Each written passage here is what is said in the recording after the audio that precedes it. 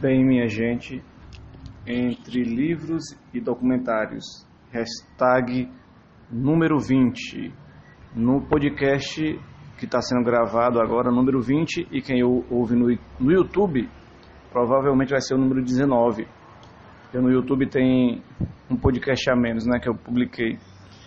Hoje, eu estou gravando esse podcast, no dia 26 de abril de 2018, uma quinta-feira. Estamos aqui na expectativa dos acontecimentos mundiais do Brasil, de Fortaleza, o dia a dia da batalha das pessoas. Aqui no centro da cidade, quem ouve o podcast agora e está escutando barulho de carro passando, moro bem em frente a Duque de Caxias e os carros passam aqui toda hora. Entre livros e documentários é porque eu estou sempre lendo alguma coisa, sempre vendo alguma coisa, né? E essa semana eu tirei para comentar sobre isso que eu estou vendo. Elias Canetti, Massa e Poder, eu já falei sobre ele no podcast anterior, então eu vou continuar falando sobre ele aqui um pouco, sobre essa questão da massa, né? Das massas que a gente sempre está conectado, né? O Elias Canetti fala muito da massa, ele cita até a natureza para citar o conceito de massa. Por exemplo, a chuva, né?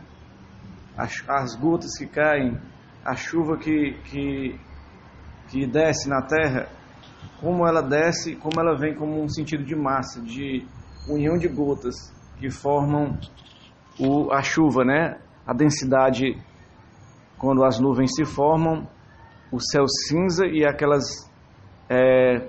água que cai, né?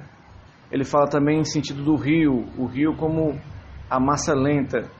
O rio tem um afluente, ele vai em direção sempre a algum lugar, sem parar, mas numa marcha lenta, como caminha às vezes alguns grupos de massas. Algumas massas caminham lentamente em busca de chegar a um objetivo concreto, né? As massas estão em busca de chegar a esse objetivo. Então o rio seria uma marcha lenta. Ele fala também, o Elias Canetti, sobre a questão do fogo, né? Que o fogo ele tem um princípio que coloca em evidência o fogo, mas quando você toca fogo, se tiver um local onde ele se espalhar, ele consome tudo, né? E deixa só cinzas no final. E a questão da massa aí seria o fogo se alastrando, né? Nas florestas, seria os incêndios, né? Muita gente provoca incêndio e a massa se torna, no caso, quando o fogo consome as pessoas, né? Consome os utensílios, consome os móveis, consome a floresta. Então o conceito de massa é esse, o conceito de massa está nessa situação de que o fogo consome tudo, né? Então ele também falou sobre fogo, o ar. Ele fala sobre o ar, o conceito de massa em relação ao ar. O ar, tem o ar e o vento, né? O ar que a gente respira, ele, de certa forma, ele vem do vento, do oxigênio que a gente passa por nós, outras pessoas respiram.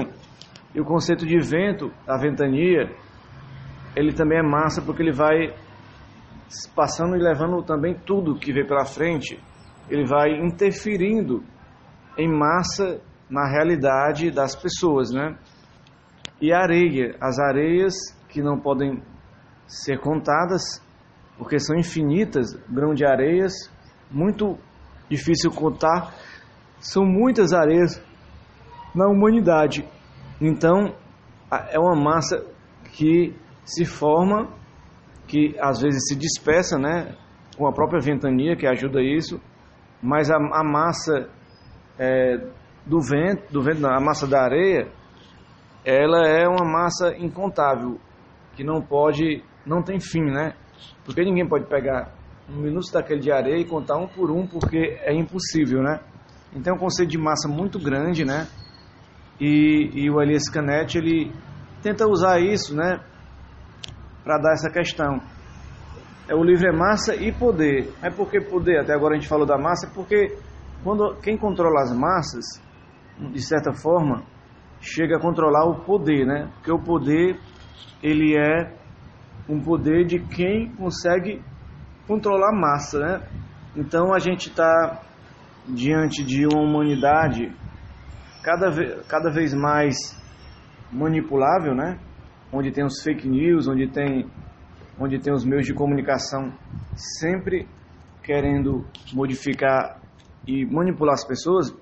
Aqui no Brasil se conta muito isso, com a Rede Globo, Jovem Pan, Folha de São Paulo, Estado de São Paulo, Veja. São os meios de comunicação.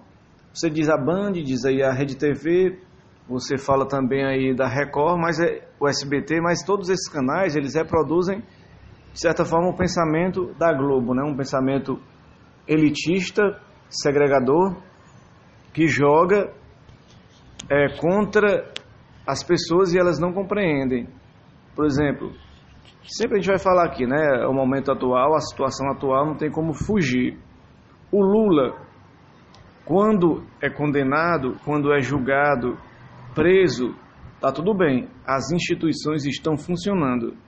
Já ao contrário, quando existe um benefício para o Lula, existe uma situação favorável a ele, dizem que as instituições estão deturpadas, que estão,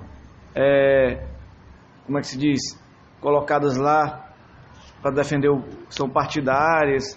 Quer dizer, toda situação em prol do réu, que é o Lula, é ruim, mas quando é contra ele, é boa. Aí, quer dizer, isso mostra que a mídia não é parcial.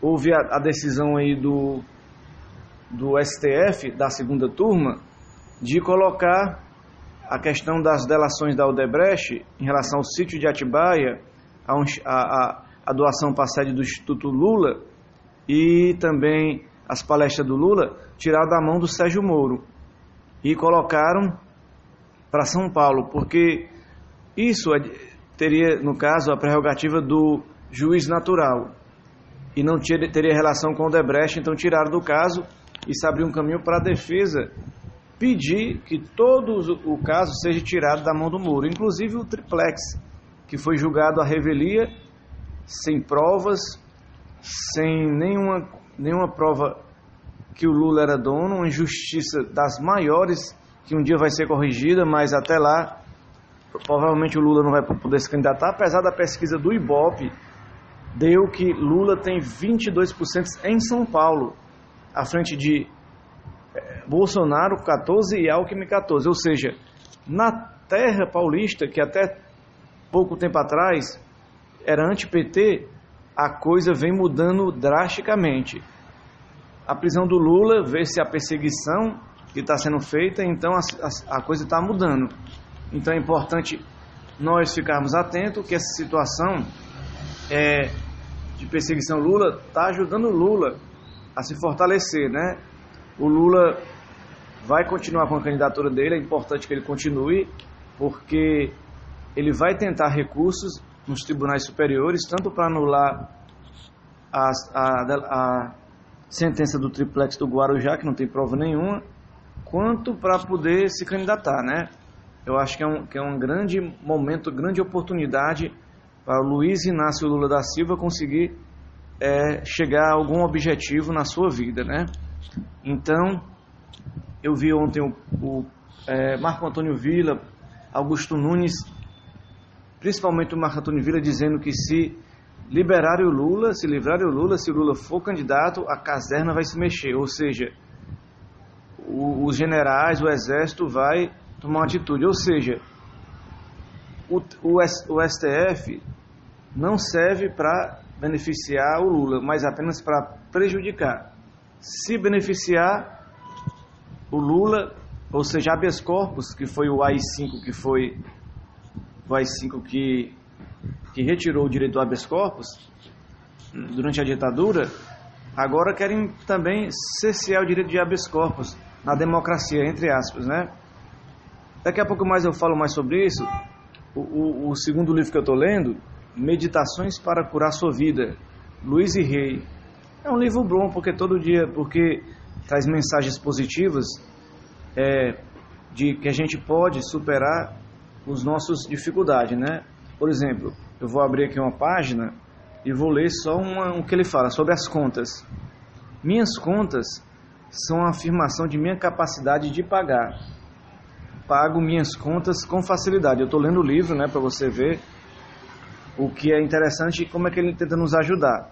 O poder que nos criou colocou neste mundo tudo o que podemos desejar, mas depende de nós nos tornarmos merecedores e aceitar todas as dádivas. O que possuímos agora, pouco ou muito, é o que aceitamos. Quem deseja algo diferente ou mais do que tem, não conseguirá nada com queixumes. Para ganhar mais, será preciso expandir a conscientização. Receba todas as suas contas com amor e alegre-se ao preencher os cheques e fazer os pagamentos, sabendo que o que está saindo voltará multiplicado. Comece sentindo-se positivo no que diz respeito aos compromissos financeiros. Contas a pagar devem ser encaradas como provas de alguém que confiou em você o bastante para lhe entregar um produto ou um serviço, imaginando que posteriormente terá a capacidade de pagar por ele. Ou seja, esse livro é importante para a gente poder ter mensagens positivas, para poder a gente acreditar que pode chegar lá. Meditações para curar a sua vida. Quantos de nós não estamos sofrendo financeiramente, principalmente com essa crise no país? Quantos de nós não estamos sofrendo amorosamente, com a nossa identidade, sem conseguir entender o nosso papel na humanidade? E um livro como esse traz essa reflexão. É importante ter isso, né, nesse momento.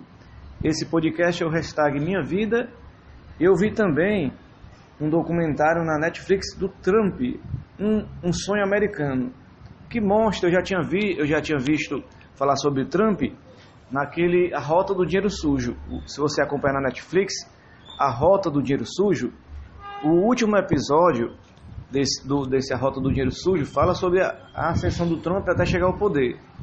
E esse Trump, um sonho americano, retrata mais ou menos parecido com A Rota do Dinheiro Sujo. Vamos lá, o Trump, ele é filho de um construtor ali dos Estados Unidos, de Manhattan, Nova York. O Donald Trump, ele é um que pegou carona com o pai dele, é um magnata da construção civil, que fez grandes prédios para os negócios, né? Para que as empresas pudessem alugar salas, pudessem realizar suas reuniões. Alguns residenciais ele construiu, mas ele sempre gostou dos holofotes, da mídia, e gostou de aparecer sempre nos meios de comunicação, uma vida de ostentação. Ele não é aquele preguiçoso que passa o dia deitado esperando que o dinheiro chegue na mão dele. Ele é empreendedor. Ele é um cara que tem atitude, mas usa apenas para promover a si próprio. Mas tem grandes pessoas que falam no documentário que ele ajudou muito na questão da construção, mas chega um momento da vida dele que depois que ele até constrói uma pista de patinação gratuita para a comunidade, sem pagar os operários, deixa bem claro isso, sem pagar os operários dele, com promessa de que seria bom para a imagem dos operários, do construtor. O Trump tem uma ideia muito megalomaníaca de construir aí o Taj Mahal, que seria um templo do cassino. Então ele pede empréstimos milionários a bancos para fazer essa sua empreitada. E o que acontece? Ele não consegue manter o funcionamento ativo e a questão da renda ativa para poder pagar os empréstimos. Então ele abre falência a contragosto, porque ele é um cara que não gosta de mostrar a sua fraqueza. Ele não gosta de mostrar a sua dificuldade, ele sempre quer manter a sua postura de um cara que está por cima, que tem capacidade, que tem força, que tem poder, mas ele tem que reconhecer no Taj Mahal que ele não conseguiu pagar. Aí continua sempre construindo, tentando mais. Ele teve outros 2 cassinos que deram certo, mas a imagem dele fica arranhada nessa situação. Também a questão dos casamentos, das separações, né? A ostentação com mulheres e tudo, né? Então, ele é um cara que ele tem essa questão do ego, né? Dá entrevistas e também, quando as pessoas fazem perguntas que ele não gosta, ele cerceia a liberdade do repórter. Ele várias vezes deixa a entrevista na metade porque não concorda com a pergunta do jornalista. E ele também tem uma guinada na sua vida quando ele apresenta O Aprendiz. E ele faz sucesso nos Estados Unidos e começam a sondar a sua ideia de campanha. O Partido Reformista foi uma primeira ideia. Depois ele desistiu várias vezes, promoveu um curso de coach para as pessoas e as pessoas se sentiram enganadas e acabaram querendo o dinheiro de volta, e ele ainda está nessa situação tendo que responder sobre esse caso. Mas conseguiu, o documentário não mostra, mas ele conseguiu chegar ao poder, né? E vocês sabem que é o Donald Trump hoje no poder, ele aí tomando as suas atitudes, até aquela questão do muro foi uma propaganda de marketing, né? Deram a ideia de ele dizer que ia construir um muro, que não era, na verdade, não era totalmente verdade, né? Se você for acompanhar a realidade dele como ser humano no decorrer do documentário, você vê que ele não tinha esse preconceito todo contra negro, contra latino-americano, como mostrou na campanha. Não tinha esse preconceito todo. Claro que ele teve que assumir um discurso de soberania nacional dos Estados Unidos, mas não era propriamente um discurso antissemita, né? Mas ele acabou assumindo um discurso que as pessoas se identificaram, né? Aquela questão do cara que resolve rápido, né? A situação. E vamos passar aqui para o documentário que eu vi, Gold Star, a história oficial das Copas. Quem gosta de futebol provavelmente vai gostar desse documentário que eu estou assistindo na Netflix, que eu acabei de assistir. O Gold Star, a história oficial das Copas, traz mais gols, números. Ele não é um documentário que o cara fala nos bastidores, mostrando chegando no estádio, no dia a dia da concentração. Não, ele mostra números, gols, recordes. Platini, Sócrates, Pelé, Di Stefano, grandes nomes aí, Lothar Matthäus, Jürgen Klinsmann, jogadores que se consagraram, Diego Maradona, jogadores que se consagraram no Mundial. Ele também cita aí o futebol feminino, o Sub-17, o Sub-20, o futsal e também o futebol de areia. E o game FIFA, né, o Mundial de Game da FIFA. Então ele é um documentário completo com números, apesar de não ser uma sequência que você pode acompanhar. É aleatório, cada episódio é aleatório, ele mistura vários dados, então é interessante, é legal, mas não é um documentário que mostra bastidores. Se você quiser assistir bastidores, tem tanto documentário aí no YouTube que você pode acompanhar sobre Copa do Mundo, que seria mais interessante. E outro livro que eu li aqui foi Contra a Lava Jato. É de um professor de Curitiba, né, que tem mestrado, pós-graduação, mestrado, doutorado. Ele fala sobre essa questão da Lava Jato, sobre como a Lava Jato surgiu como ideia de punitivismo, de combate à corrupção e caça às bruxas, o punitivismo. E a outra ideia que seria o garantismo, né? Garantismo é que se o Estado teria que respeitar a pessoa humana. Então, A Constituição seria essa garantia que a pessoa teria contra a opressão do Estado. Então, ele conta toda essa questão da Lava Jato, conduções coercitivas, prisão preventivas, citou até o caso da Mônica Moura, que ficou presa num presídio muito perigoso, sem muitas condições. Em 2 dias ela acabou delatando o esquema de propina, entre aspas, né, que ninguém sabe se existiu mesmo, porque ela sofreu uma pressão psicológica. E essa delação premiada, ele cita também sobre essa questão de as delações premiadas sendo usadas como forma de tortura. Aí ele vai lá no AI-5 que fala da supressão do habeas corpus, a ditadura militar, e aquelas 10 medidas contra a corrupção que ganhou assinatura de milhões de pessoas, mas as 10 medidas contra a corrupção, se você for analisar, ela foi aderida pela população, mas não foi mostrado seu conteúdo. As pessoas, o Ministério Público só mostrou o conteúdo quando foi apresentar o projeto para os deputados federais votar. E pasmem, qual era o objetivo dessas 10 medidas contra a corrupção? Era ser corrupto para prender corruptos. Como assim? Usar provas ilícitas, como é que se diz, supressão de habeas corpus, diminuição do habeas corpus. Então, também, várias situações aí ruins, que seriam situações que deixariam os direitos humanos sem poder agir, ou seja, um Estado nazista. Já estão usando esse Estado nazista. República de Curitiba, Gilmar Mendes deixou bem claro que daqui a pouco eles vão ter que escolher os ministros de Curitiba, porque é uma república querendo se sobressair sobre os demais direitos do povo brasileiro.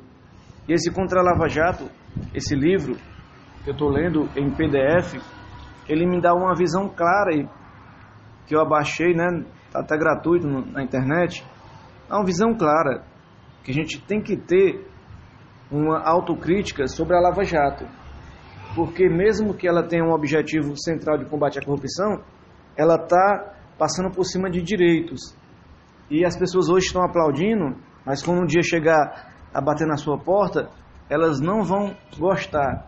Então, ou se reage agora a sociedade, ou a sociedade se reage contra essas arbitrariedades, contra essa agressão ao Estado de Direito democrático, ou daqui a pouco as pessoas vão sofrer mais e mais e não vão saber como se defender e não vão ter ninguém para defendê-las. Então, temos que ver esse livro que eu li, Contra a Lava Jato, uma maneira de se politizar, entender como é que o processo que a gente vive, o que é que está por trás da Lava Jato.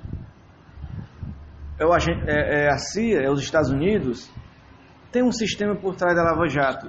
Tacla Duran, né, já falou isso, o advogado da Odebrecht, que foi criminoso também, mas todos os criminosos que fizeram delação, tiveram perdoado os seus crimes, eles eram criminosos também. Então o Tacla Duran está na Espanha, mas ele revelou que existe uma sujeira por debaixo dos panos da Lava Jato.